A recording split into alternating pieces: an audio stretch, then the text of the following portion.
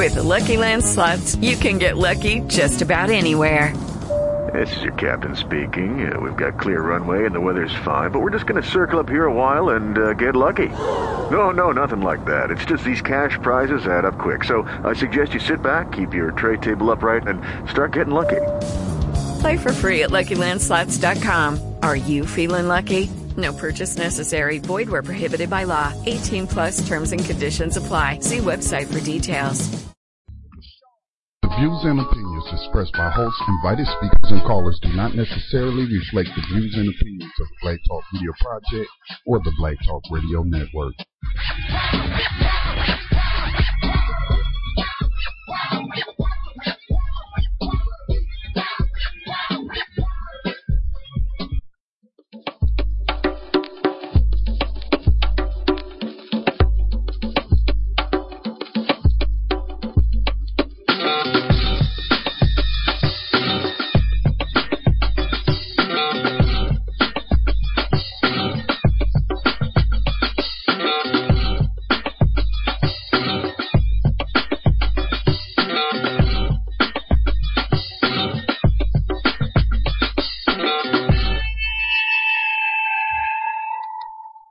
Good evening and welcome to Political Prisoner Radio.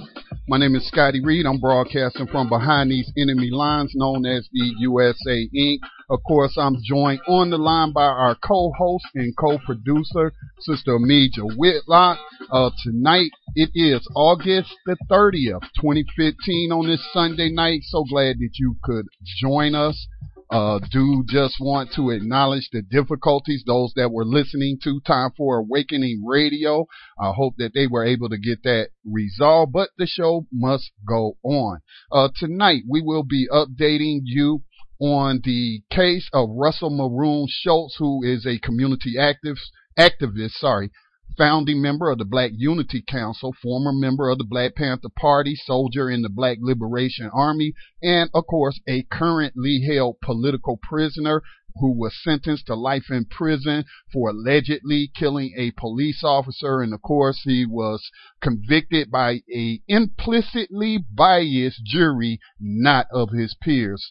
Mr. Shoatz is 72 years old, and up until 2014 had been held in solitary confinement for over 22 years.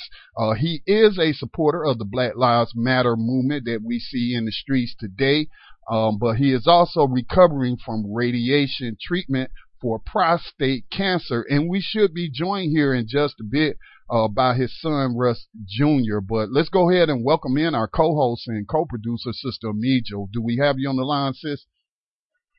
I'm here. Good evening, Scotty. Good evening to you. I hope that you are safe and sound behind these enemy lines. That I am. So, as I mentioned, we should be joined by Russ pretty soon, I think. Yeah, and so let me check the conference line, but let me say this. This program is only an hour long. If you have a question or some commentary you would like to offer related to anything we're talking about tonight or political prisoners in general, you can give us a call at 641-715-3660, and the access code is 549032#. For those that's dialed in, welcome. If you want to make a comment, to signal me, hit *6 and 1 to comment on air. You can also use that web-based flash phone to make a free call from anywhere in the world, as long as you have a headset. So, as we wait on Brother Russ to give us a call, Sister Ameja, what's been going on up there in Baltimore? There's a lot of movement happening. We are expecting the cops to start having some preliminary hearings. Of course, you know, number one thing that they've been trying to do is push for a change of venue. You're talking about the cops. Just for clarity for the listeners, you're talking about the cops that are accused of killing Freddie Gray. Yes. Please continue. And so we always suspected that they would try to push for a change of venue. Mm-hmm. And our argument is that you're not going to be able to go anywhere in the state of Maryland, you know. So arguing for, you know, change of venue It's just not going to work. And I don't think, whenever, there's these situations where people try to argue for change of venue, I've always thought that wherever, an alleged crime happened, it should be, dealt with exactly where it supposedly took place. I would agree with you, except for under certain caveats. But in terms of these police, right. Most certainly. And what they're trying to do is get a jury that is mostly white, that they know is going to empathize with these cops. The all lives matter, the blue lives matter people. And so that's probably what they're trying to do, get it moved to a county where they know is heavily Republican or something like that. You know what I'm saying? Somebody that's going to be sympathetic to cops and not sympathetic to the victims. Cause Charlotte, North Carolina, which, I'm just outside of Charlotte, just went through that with, the killer cop trial, Randall Carrick, and it ended in a mistrial. And I knew it was going to end in a mistrial, sis, because they had too many racist suspects on there. And it's a scientific fact that white people, the majority of white people, do not empathize with non-white people. So they ain't have any empathy or sympathy for the victim, and they felt all of that empathy and sympathy for the white cop accused of killing Jonathan Ferrell. Well, ain't no accused. I mean, it's no question that he killed him. So, yeah, that's what they trying to do, sis. Right. Now, I saw something that troubled me out of Baltimore. You might know the young man's name, but I saw a video of his mother on Facebook today, the one who made him turn himself in for busting a window out of a cop car during y'all recent rebellion, after the killing. Yes. And now they have arrested her husband on bogus charges, and she just really feeling it. And I empathize with her. But when we gonna learn that, doing the right thing is not turning your children over to this slave system? Right.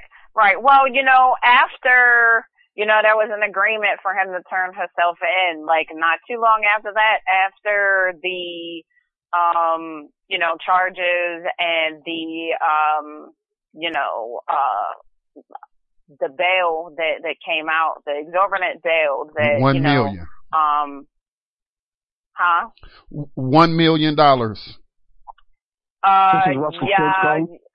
Yeah. We got our guest on. We got Brother Shoatz on. Greetings, Brother Shoatz. This Brother Scotty, and of course Sister Amijo is on the line here on Political Prisoner Radio. Thank you for having me, bro. You're welcome. I'm going to let Sister Amijo lead us in that segment. So, sis, if you don't mind taking over. Sure. I just wanted to finish up that last thought in regard to, Alan Bullock. Yes, ma'am. And the allegations and the 8 charges currently against him. And, he had the exorbitant amount of bail. And the cops themselves, $250,000 compared to the exorbitant bail that he had. And, it was just made known and obvious all across the country, the disparate treatment of those that were, kidnapped during the rebellion, and how, people were sent, how the jail was essentially being used as a concentration camp, and all laws and various things associated to habeas corpus and, legal matters and various things were, suspended in Baltimore. And now we know that, of course, that the mayor never had that kind of authority anyway, and that authority would have rested only with the governor. We still have a lot of work.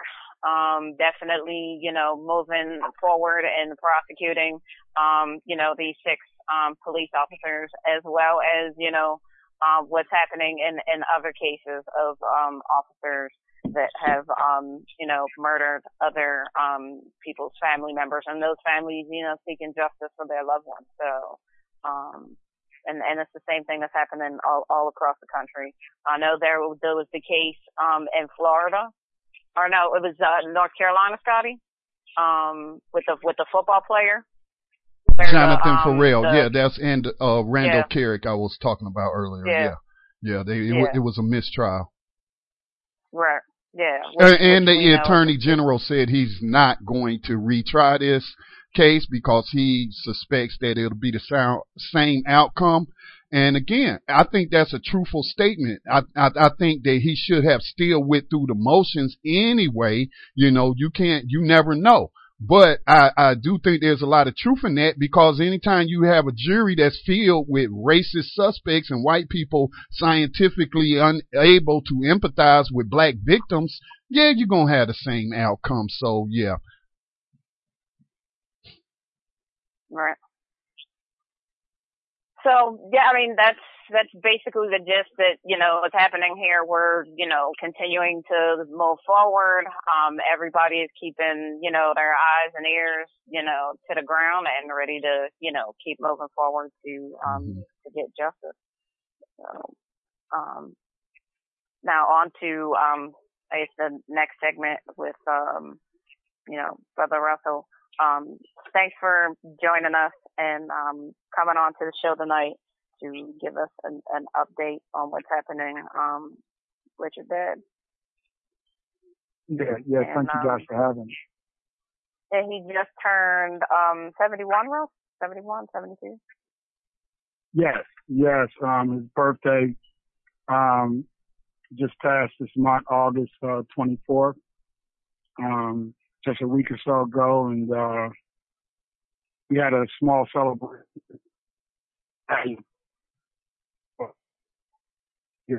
58th and Spruce in Philadelphia. Posted some of the stuff on our Facebook sites and also at www.russellmaroonshoatz.com. And that's the space where you can find everything Maroon, everything in reference to my father's case, our outreach, and the work that we're doing. If you're interested in his case or joining the campaign, you know, that's the best way to find information at www.russellmaroonshoatz.com.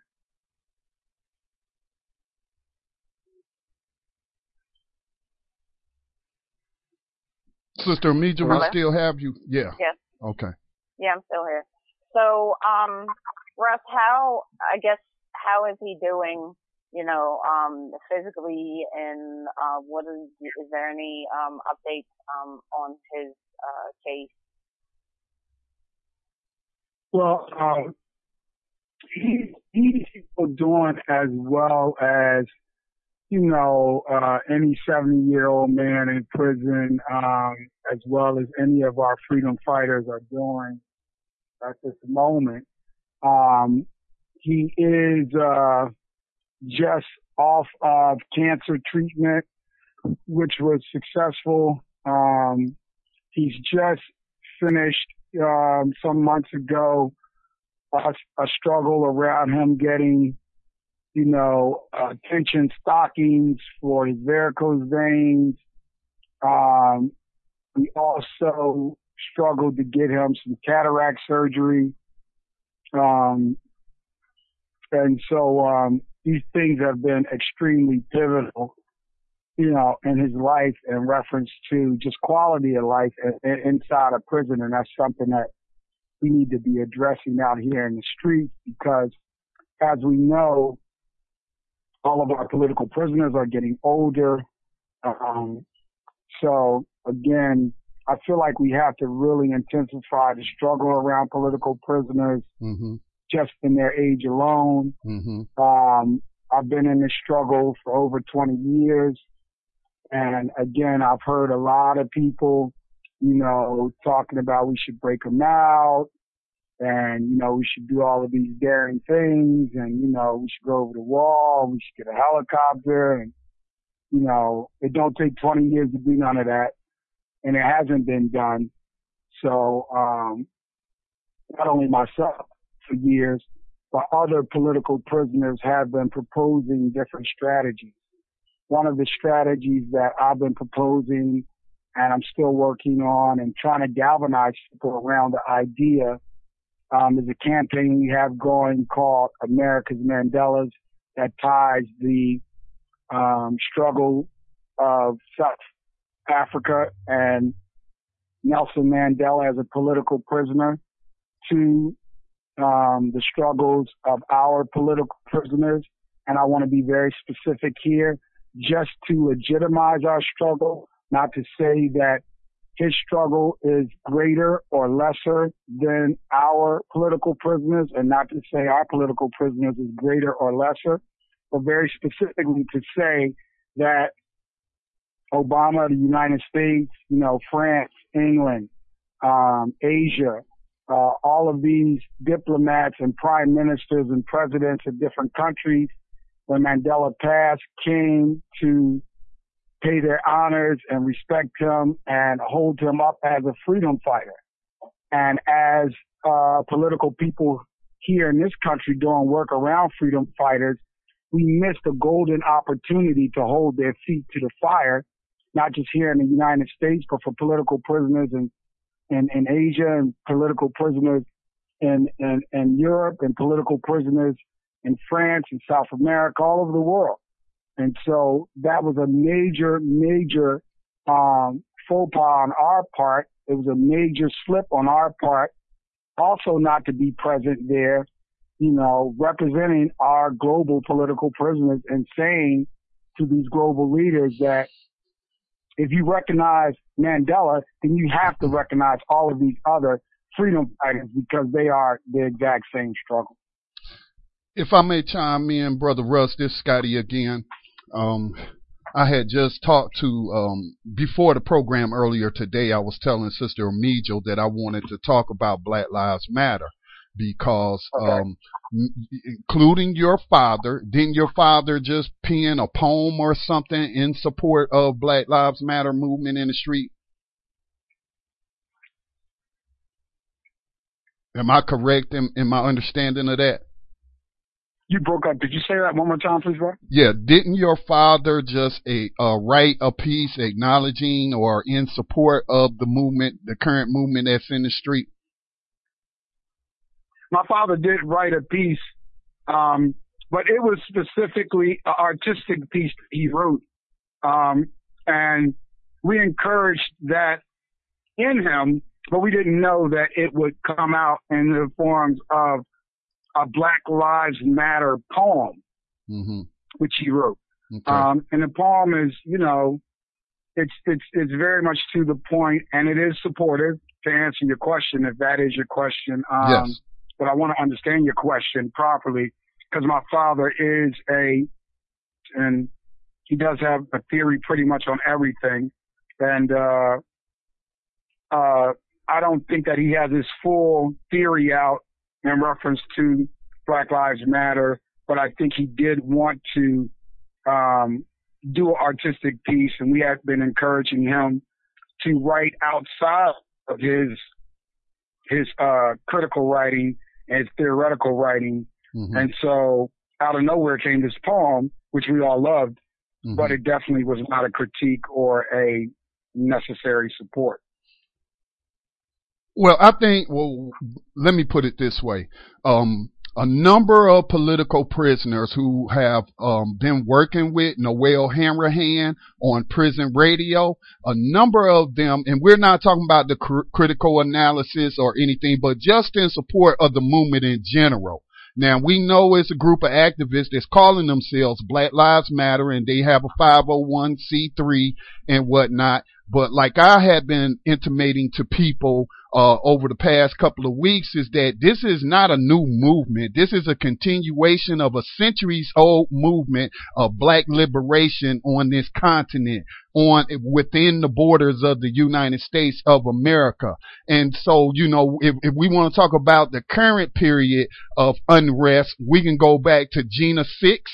In 2007, I believe, is when there was a mass mobilization on behalf of the young men known as the Gina 6. Then, of course, we know the Trayvon Martin. There was mobilization for him. Then we know about Aiyana Jones in Detroit, mobilization for her, Eric Gardner. So all of these things were going on in this mass mobilization before the hashtag or the name Black Lives Matter came up. But with that said, I think that what these political political prisoners are doing is just expressing, support for the movement that's out there in the streets now. Now, this is why I said what I said, that they have been expressing their support for the current movement. And I had intimated to Sister Amijo earlier today is that, whatever you want to call yourself, whatever the name of your organization is that part of your policy initiatives. If you want to talk about Black Lives Matter, then part of your policy initiatives should include the freedom of our political prisoners who were out there mobilizing, organizing, and fighting this fight while many of these young people weren't even born yet. Or some of them, like me, was still swaddling in my diapers and pooping on myself. You know what I'm saying? And so I feel like any current movement has to put political prisoners at the forefront or make it a part of the plank of their platform. That's just my thoughts on it. No, I don't at all disagree with that. And I think to take it a step further,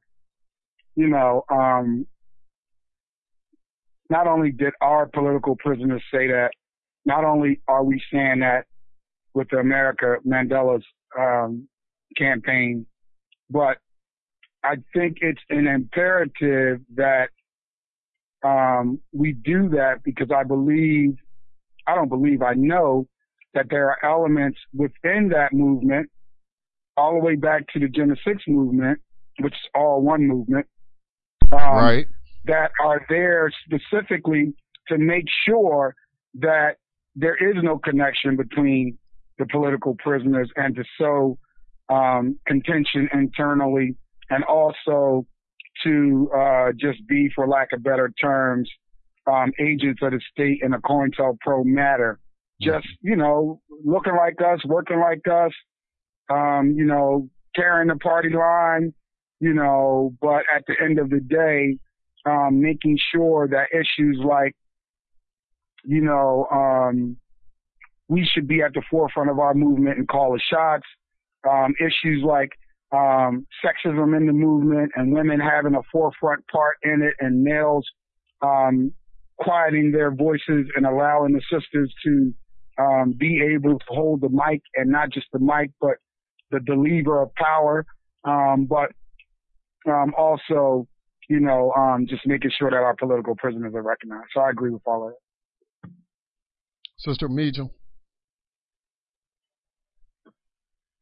Yeah, I think right now one of the major concerns regarding BLM is, like you had just mentioned, Scotty, the 501c3, the nonprofit, and then this issue of overall co-optation, and then eventually the issue of BLM and other things moving towards the presidential elections, as well as some local and regional elections, and BLM being used as a means to manipulate,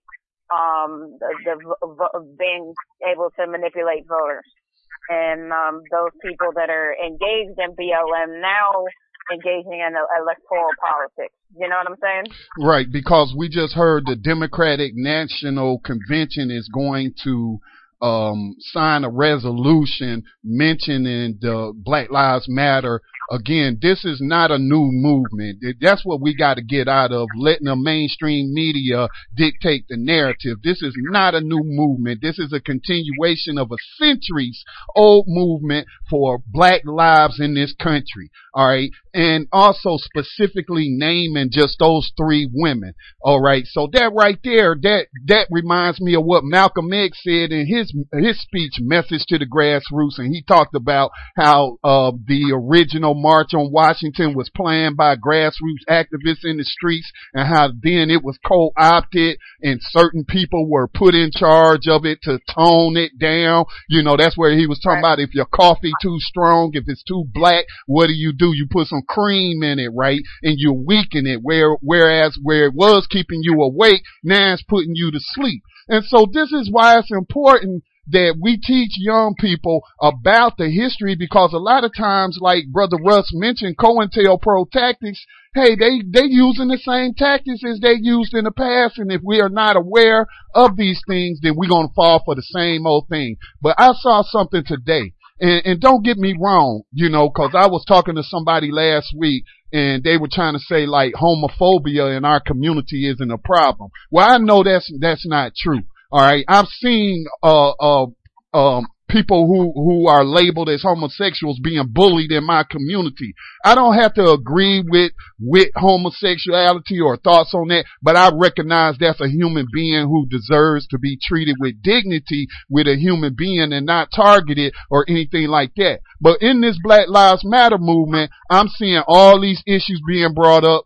Feminism. I'm seeing, you know, transgenders issues being brought up. I'm seeing all of these issues being brought up, but at the same time, I'm not seeing anything recognizing our political prisoners. Now, I will say this. I did see one march, okay, and I don't know who was running that march or whatever, but they were saying hands off our elder sister Asada, who is we can call a political prisoner in exile, you know, so to speak. So, you know, that is my concern. I have a very strong concern, you know, because I mean, you think about it, like we've said often on this show, Sister Amijo, political prisoners are being created now out of this current movement. So, you know what, it makes perfect sense that you recognize those who paved the way for you, who were out there battling, you know, these evil forces, and make that part of your platform, because hey, who knows, 20 years from now we might be talking about one of them if I'm still around. Well, right. Right. And the point is that, you know, our political prisoners, majority of them, you know, were engaged in, you know, the same fight, you know, fighting against police brutality. You know, that is the origins of, you know, many of, you know, the radical movements of the 60s and 70s, you know, police terrorism, genocide, and war. You know, so it's a matter of connecting, you know, the multi-generational, you know, struggle, and folks just being, you know, consistent and clear across the board. And to that point, Sister Amijo, Brother Russ, can you tell people how the Black Unity Council got started, which preceded the Black Panther Party and the Black Liberation Army, all three organizations which your father was a part of? But I think the Black Unity Council, and I remember the last time you shared that story with us about how it got started, it's a perfect example of what we're talking about. So if you don't mind, would you share the conditions under which Black Unity Council was formed?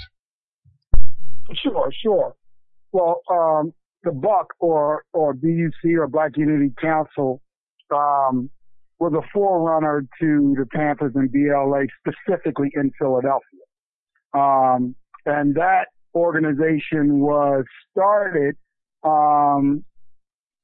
very simply the same way, in a continuation of the Black Lives Matter, of the Gen 6, of, you know, Philadelphia basic, you know, police brutality, and that, you know, people in Philly, I mean, Philly was, you know, like I said, you know, Mayor Rizzo and Police Chief Rizzo, before he became the mayor, really put the police state together for the entire United States, and makes Giuliani look like a schoolboy for what he did for New York, because you could not, as much as get to a corner and look left and right before a police officer attacked you with a dog or clubbed you over the head and said you hanging out on the corner. You know, you could barely get your bearings or directions straight before you get clubbed over the head, you know, in the police state of Philadelphia in the 70s, you know, ran by Police Chief Mayor Rizzo. And all you need to do is Google Frank Rizzo, and his tactics and his verbiage and him saying, you know, I will drag niggas out by the scruff of their necks, you know, and this was an elected official, you know, who would get on TV, and it's all on YouTube. You can Google Frank Rizzo and just see how he, you know, ran a police department and went on to run the city as mayor. And so that's what truly born the Black Unity Council, was a collective of folks in Philadelphia that basically started out as, you know, corner boys who were out on the corner singing, drinking wine, doo-wopping is what they call it. You know, you wouldn't have the sound of Philadelphia that era. You wouldn't have the Kenny Gambles, and you wouldn't have the Philadelphia International Records. You wouldn't hear Teddy Pendergrass or any of that. All of that's directly connected to the sound of Philadelphia, and the sound of Philadelphia came from, you know, people drinking wine and singing on the corners and harmonizing. But all of that ended with Frank Rizzo. And so because people were really upset about not being able to even really, like I said, you couldn't stop on the corner and look and see, well, which way I'm going? Am I going towards Market Street or am I going towards South Philly? Well, by the time you figure that out, the cops are on you, you know, and so people said we got to do something. There was also a Trayvon Martin style killing by the police, though, where a young brother, he was young. He did steal a car. He was joyriding. He did run out the car through an alley. The police chased him through the alley. He ran through his mother's back door.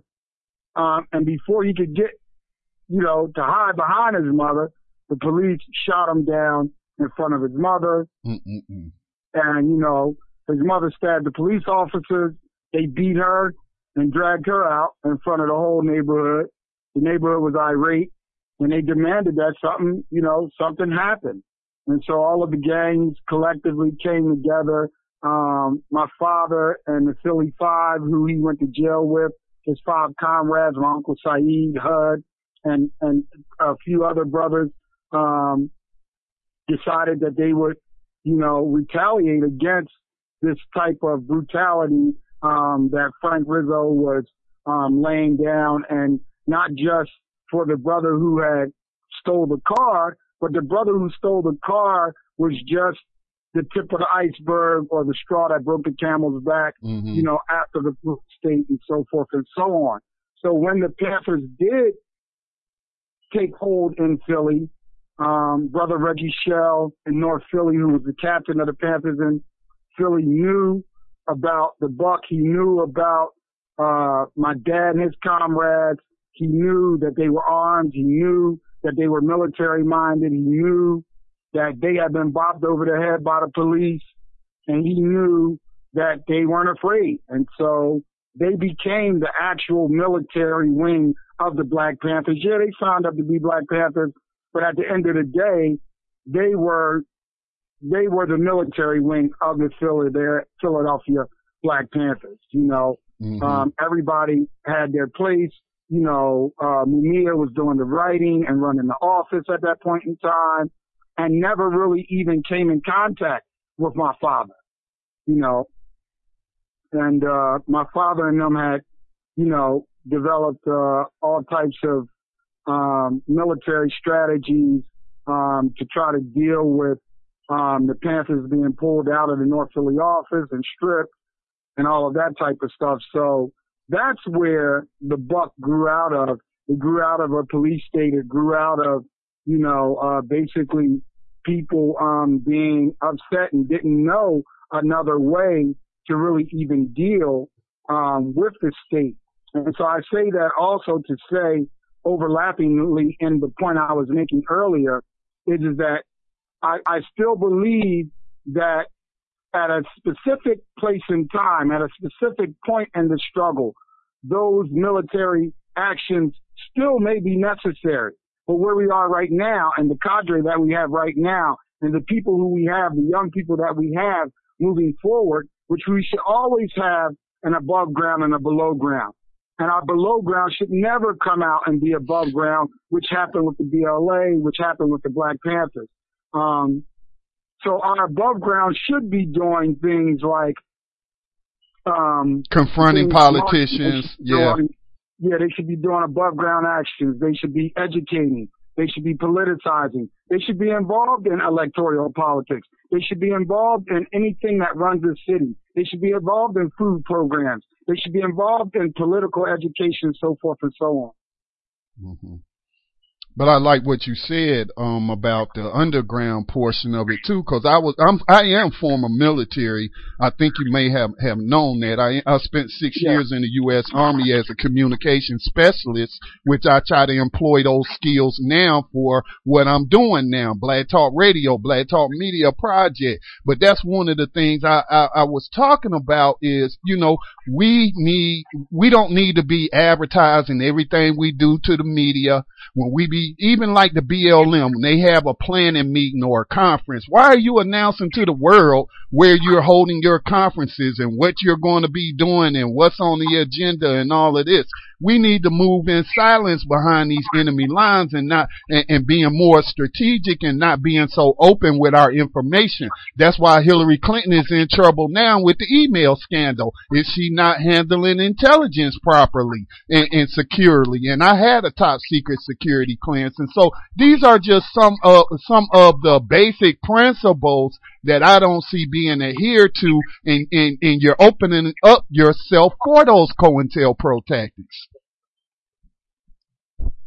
Yes, I understand and I agree, and I feel like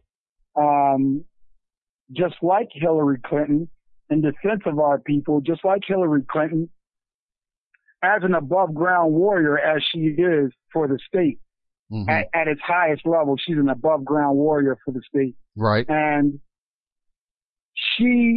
now, you know, and there's a very important book, and I don't generally put the state's information out, but there's a very important book out called Team of Teams, and basically it's put out by a general. I won't say his name. You can just Google the book Team of Teams. But in a nutshell, what he's saying in Team of Teams, and this general is basically responsible for squashing anything that happened in the Middle East that had any footing. That goes from the Arab Spring to ISIL right now. So his claim to fame is that I'm the guy who squashed all of that. You know, for whatever squashing you may see that has happened, whether you see that as valid, as anything got squashed or anything didn't get squashed. But there is an intelligence and military component to the state over there, obviously. And his main thing is that the military, with its multiple divisions, all the way to the State Department, all the way to the Defense Department, all the way to our elected officials and Hillary Clinton. He's saying that basically, you know, we have to be a team of teams. We can't just be like, oh, we're going to send the Navy SEALs in there and we're going to just roughhouse them. Right. Or we're going to, you know, well, they did that. They tried to do that. And, you know, with the Arab Spring and other things, you know, people shut them down just on intelligence-wise, because the intelligence on the ground, as we know, our intelligence is way more stronger than theirs. If we just look at the prison grapevine, right? You know, we find out information so much quicker and so much faster, and we move information way faster than they move it. And that's what foiled them a lot of times, and he recognized that. So he said, we got to do what they're doing.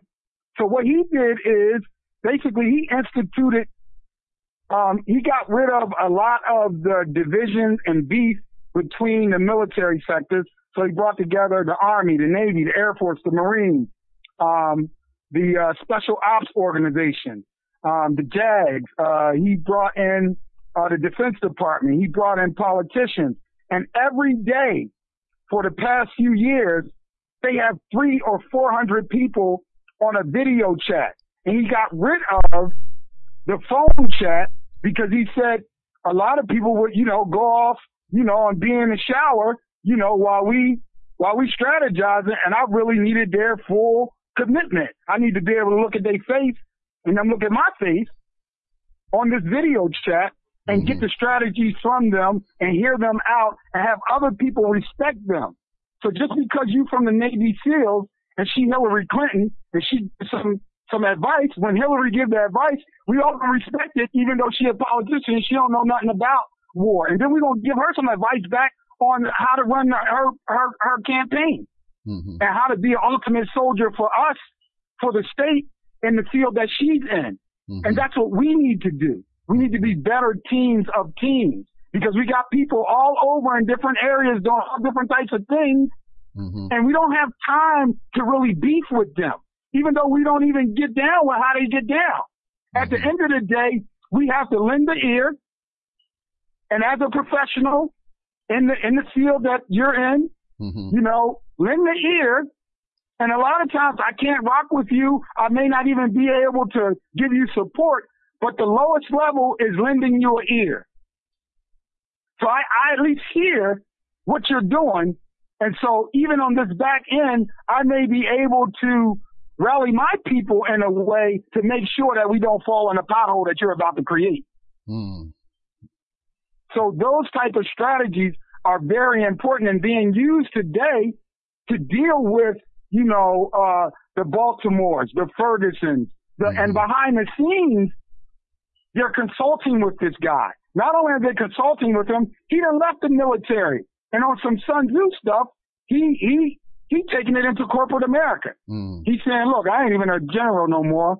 You know, I'm going to come and talk to y'all on Wall Street about how to hold this thing down, how to really. So I look at it as we oppress people. They're oppressors, and they got oppressors in all different walks and fields of life. You know, it's not just some military oppression. Right. They got economic people who come in and will destroy your country by just printing up too much capital. Yeah. Or they got agricultural people who will come in your country and sell you some bad seeds and from Monsanto's, and they just destroy your whole crops. Right. And they just do it like that, and you be done. But if you're not respecting the people from Monsanto's and they hustle on how they get down, how vicious they really are, then you're not going to be able to have another tool to work with when you go into this other country. And those are the things we need to do. We need to respect even the smallest things that people are doing, even when we don't agree with them. It's not necessary that we have to agree with them, you know, and we don't have to necessarily even work with them. But we do need to hear what it is that they're doing, how they're doing it, and why they're doing it. Then analyze that, and if we can add something to it, add something to it. If we can't add nothing to it, don't tear it down. You mentioned the economic thing. I was just reminded. In these books, you know, and these books, we should be reading the enemy's books. That's part of gathering intelligence on the enemy. There's a book called The Confessions of an Economic Hitman. It's also a documentary, and you can find that on YouTube. And he talks about that's one of their greatest tools. Right. And so we should be studying, you know, that's what warfare is. And I think that's probably what the problem is, Brother Russ, that many of us don't recognize that we are in a war. And we think that this is some kind of civil society and everything is about, you know, making change through the ballot box. And they're not seeing it as a war. You know, and it's not that I'm criticizing them because the media propaganda, the so-called, education system, it has messed up so many of our minds. I tell you, man. And so, you know, but these are things that we need to be having discussions about. And I'm glad you mentioned that book, and I'm going to check it out. Cause that's one of the things I look at, you know, in like my role. I'm not a street organizer, Brother Russ. I'm not a street organizer. I'm not one to get up on a podium and give a speech or try to even, you know, organize events out there in the street. What I am is a media producer. I'm using the skills that I was taught in the military and then what I taught myself to provide an information outlet for the masses the best I can, unfiltered, so that we can have these conversations and not be censored, not worried about losing corporate advertisers to keep us in business and all this and that. So everybody has a role to play. The black lawyer has a role to play. You know, the educator has a role to play. Even the entertainer has a role to play. We look at Harry Belafonte, who, you know what I'm saying, his role back in the movement back in the day. So, I'm with you, bro. I'm with you. Well, just look at, John Wayne, Charlton Heston, Elvis Presley. You know, they got their entertainers too. And so they out there to do what they gotta do. It may look like it look. You could be a fan. You could not be a fan. You know, at the end of the day, but, you know, I see some of their entertainers as, you know, just entertainers of the oppressor, you know, and they may know it, they may not know what they're doing. But at the end of the day, you know, I know what it's doing to me personally, you know, so, you know, and I can't, at the end of the day, brother, it's very key and very important that we understand that it's not so important that, you know, you are doing it grassroots wise, devoid of any sponsorship, as opposed to, hypothetically Mark Lamont Hill or whoever it may be. But that we watch those people and see exactly what their strengths and weaknesses are, and we wait for the opportunity to engage in a way that is beneficial for the whole. Not for me, not for my career, not for my, you know, not just for Maroon, not just for my father, you know, but that we look for the opportunity to support you, to support Mark Lamont Hill as best we can to further our struggle collectively as oppressed people, and then deal with the contradictions behind closed doors at a later date, not in front of the oppressor, and not let the oppressor even know that I even see it as a contradiction. Okay. All right. Because once he recognizes that I see it as a contradiction, then he wants to sow the seed of dissent in between.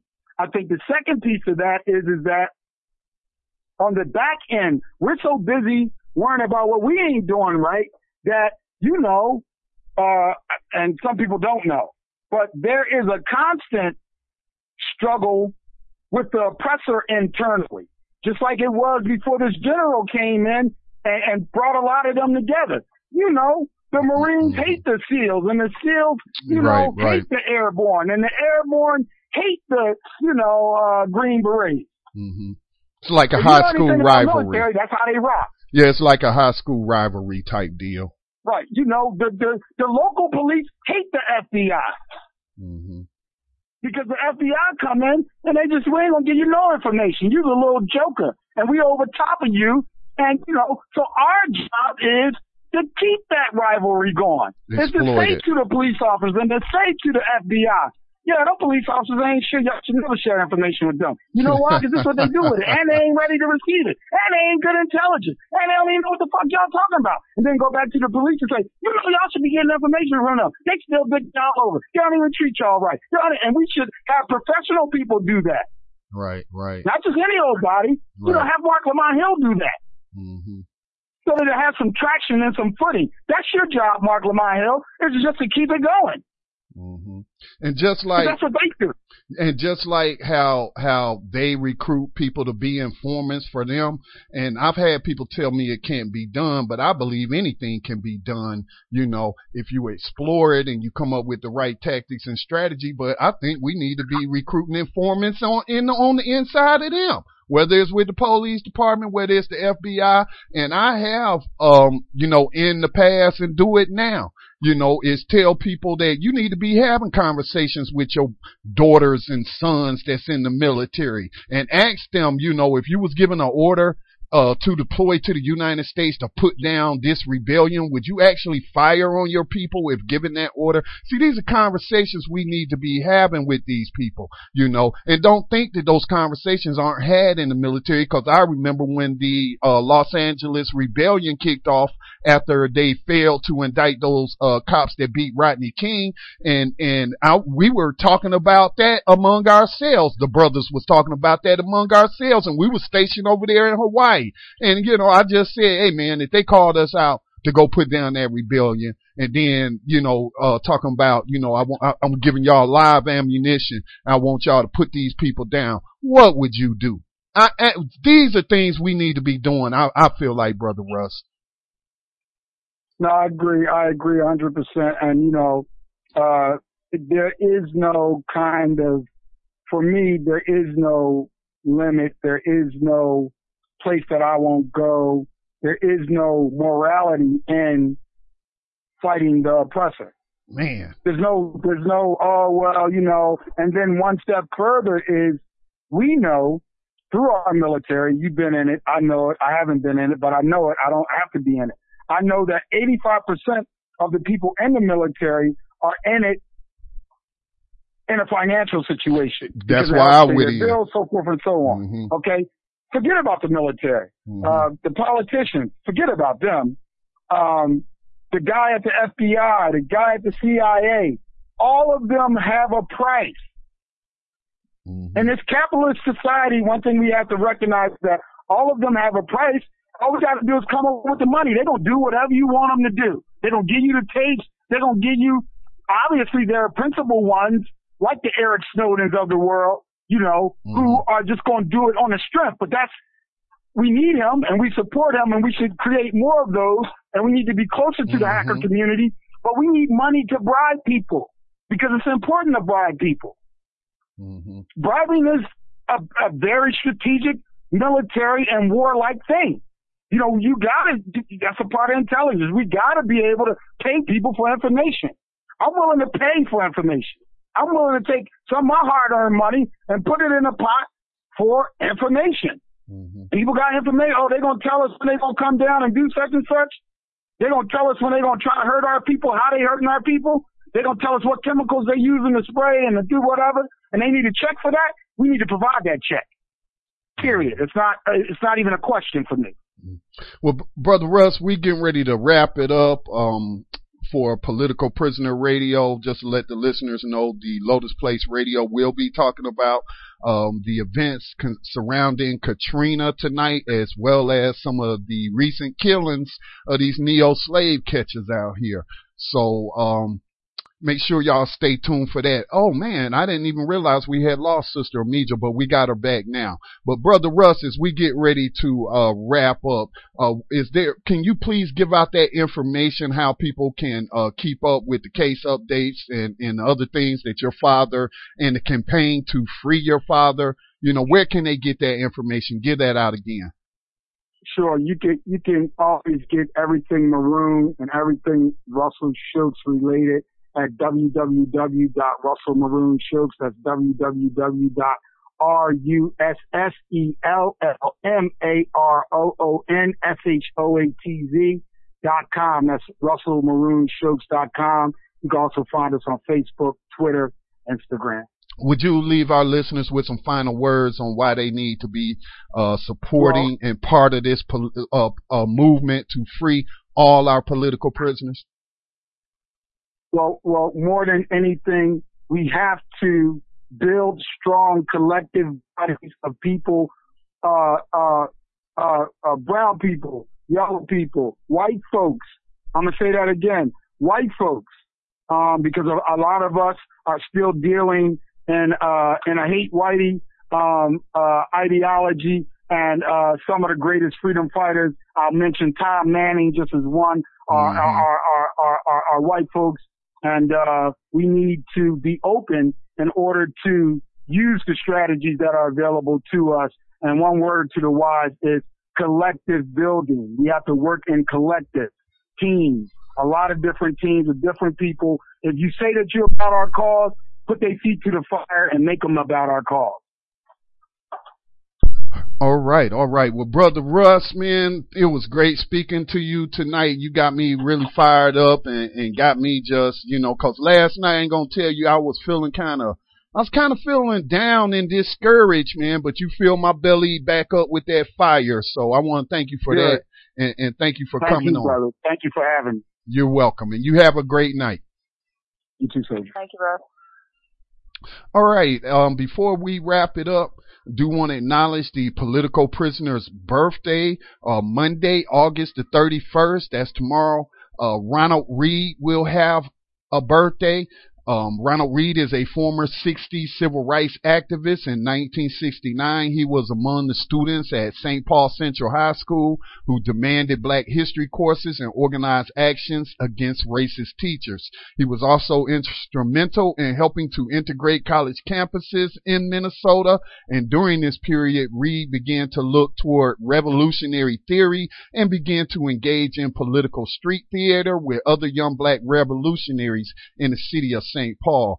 Reed went on to join the Black United Front. In 1970, he was convicted, of course, by a jury of not his peers of shooting a St. Paul police officer. 25 years after the shooting, Reed was arrested and convicted of first-degree murder and conspiracy to commit first-degree murder. He is serving life in prison. And so his birthday is tomorrow.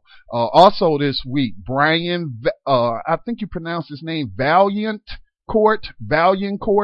Brian Vaillancourt.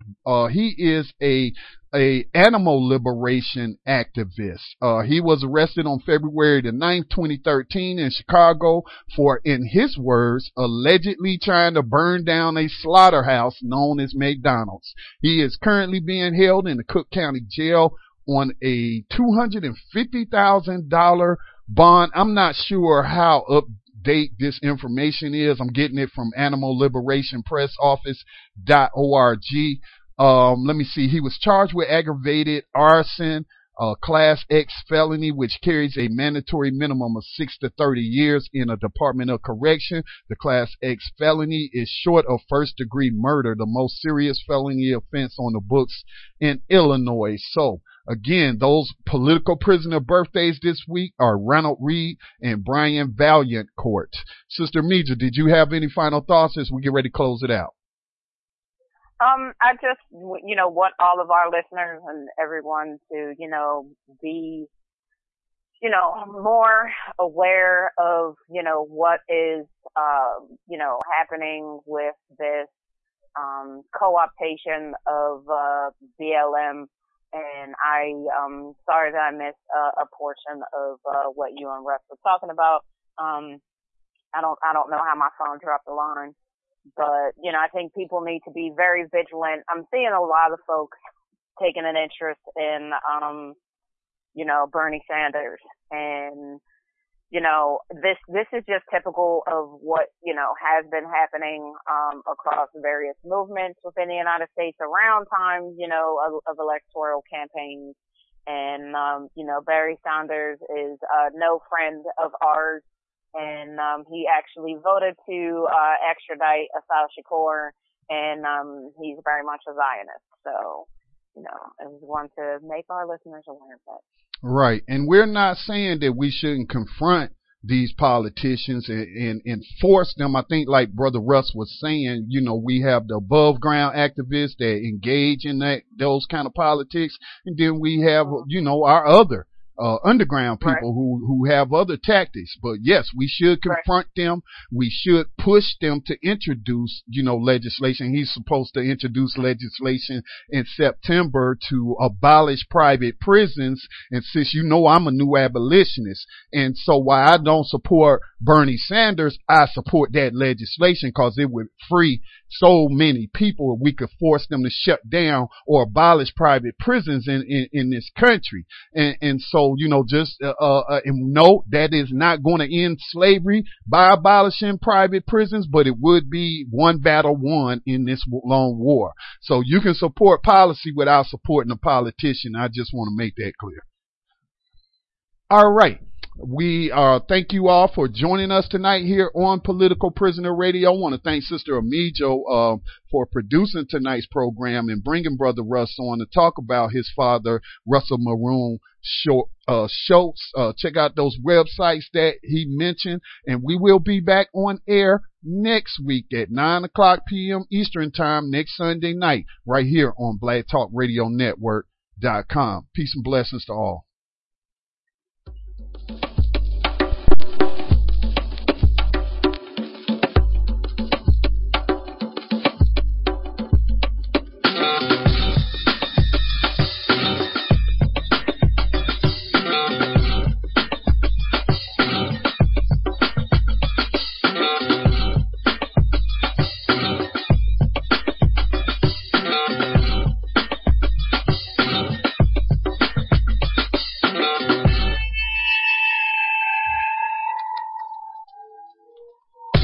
Lucky Land Slots, you can get lucky just about anywhere. Dearly beloved, we are gathered here today to... Has anyone seen the bride and groom? Sorry, we're here. We were getting lucky in the limo and we lost track of time. No, Lucky Land Casino, with cash prizes that add up quicker than a guest registry. In that case, I pronounce you lucky. Play for free at LuckyLandSlots.com. Daily bonuses are waiting. No purchase necessary. Void where prohibited by law. 18+. Terms and conditions apply. See website for details.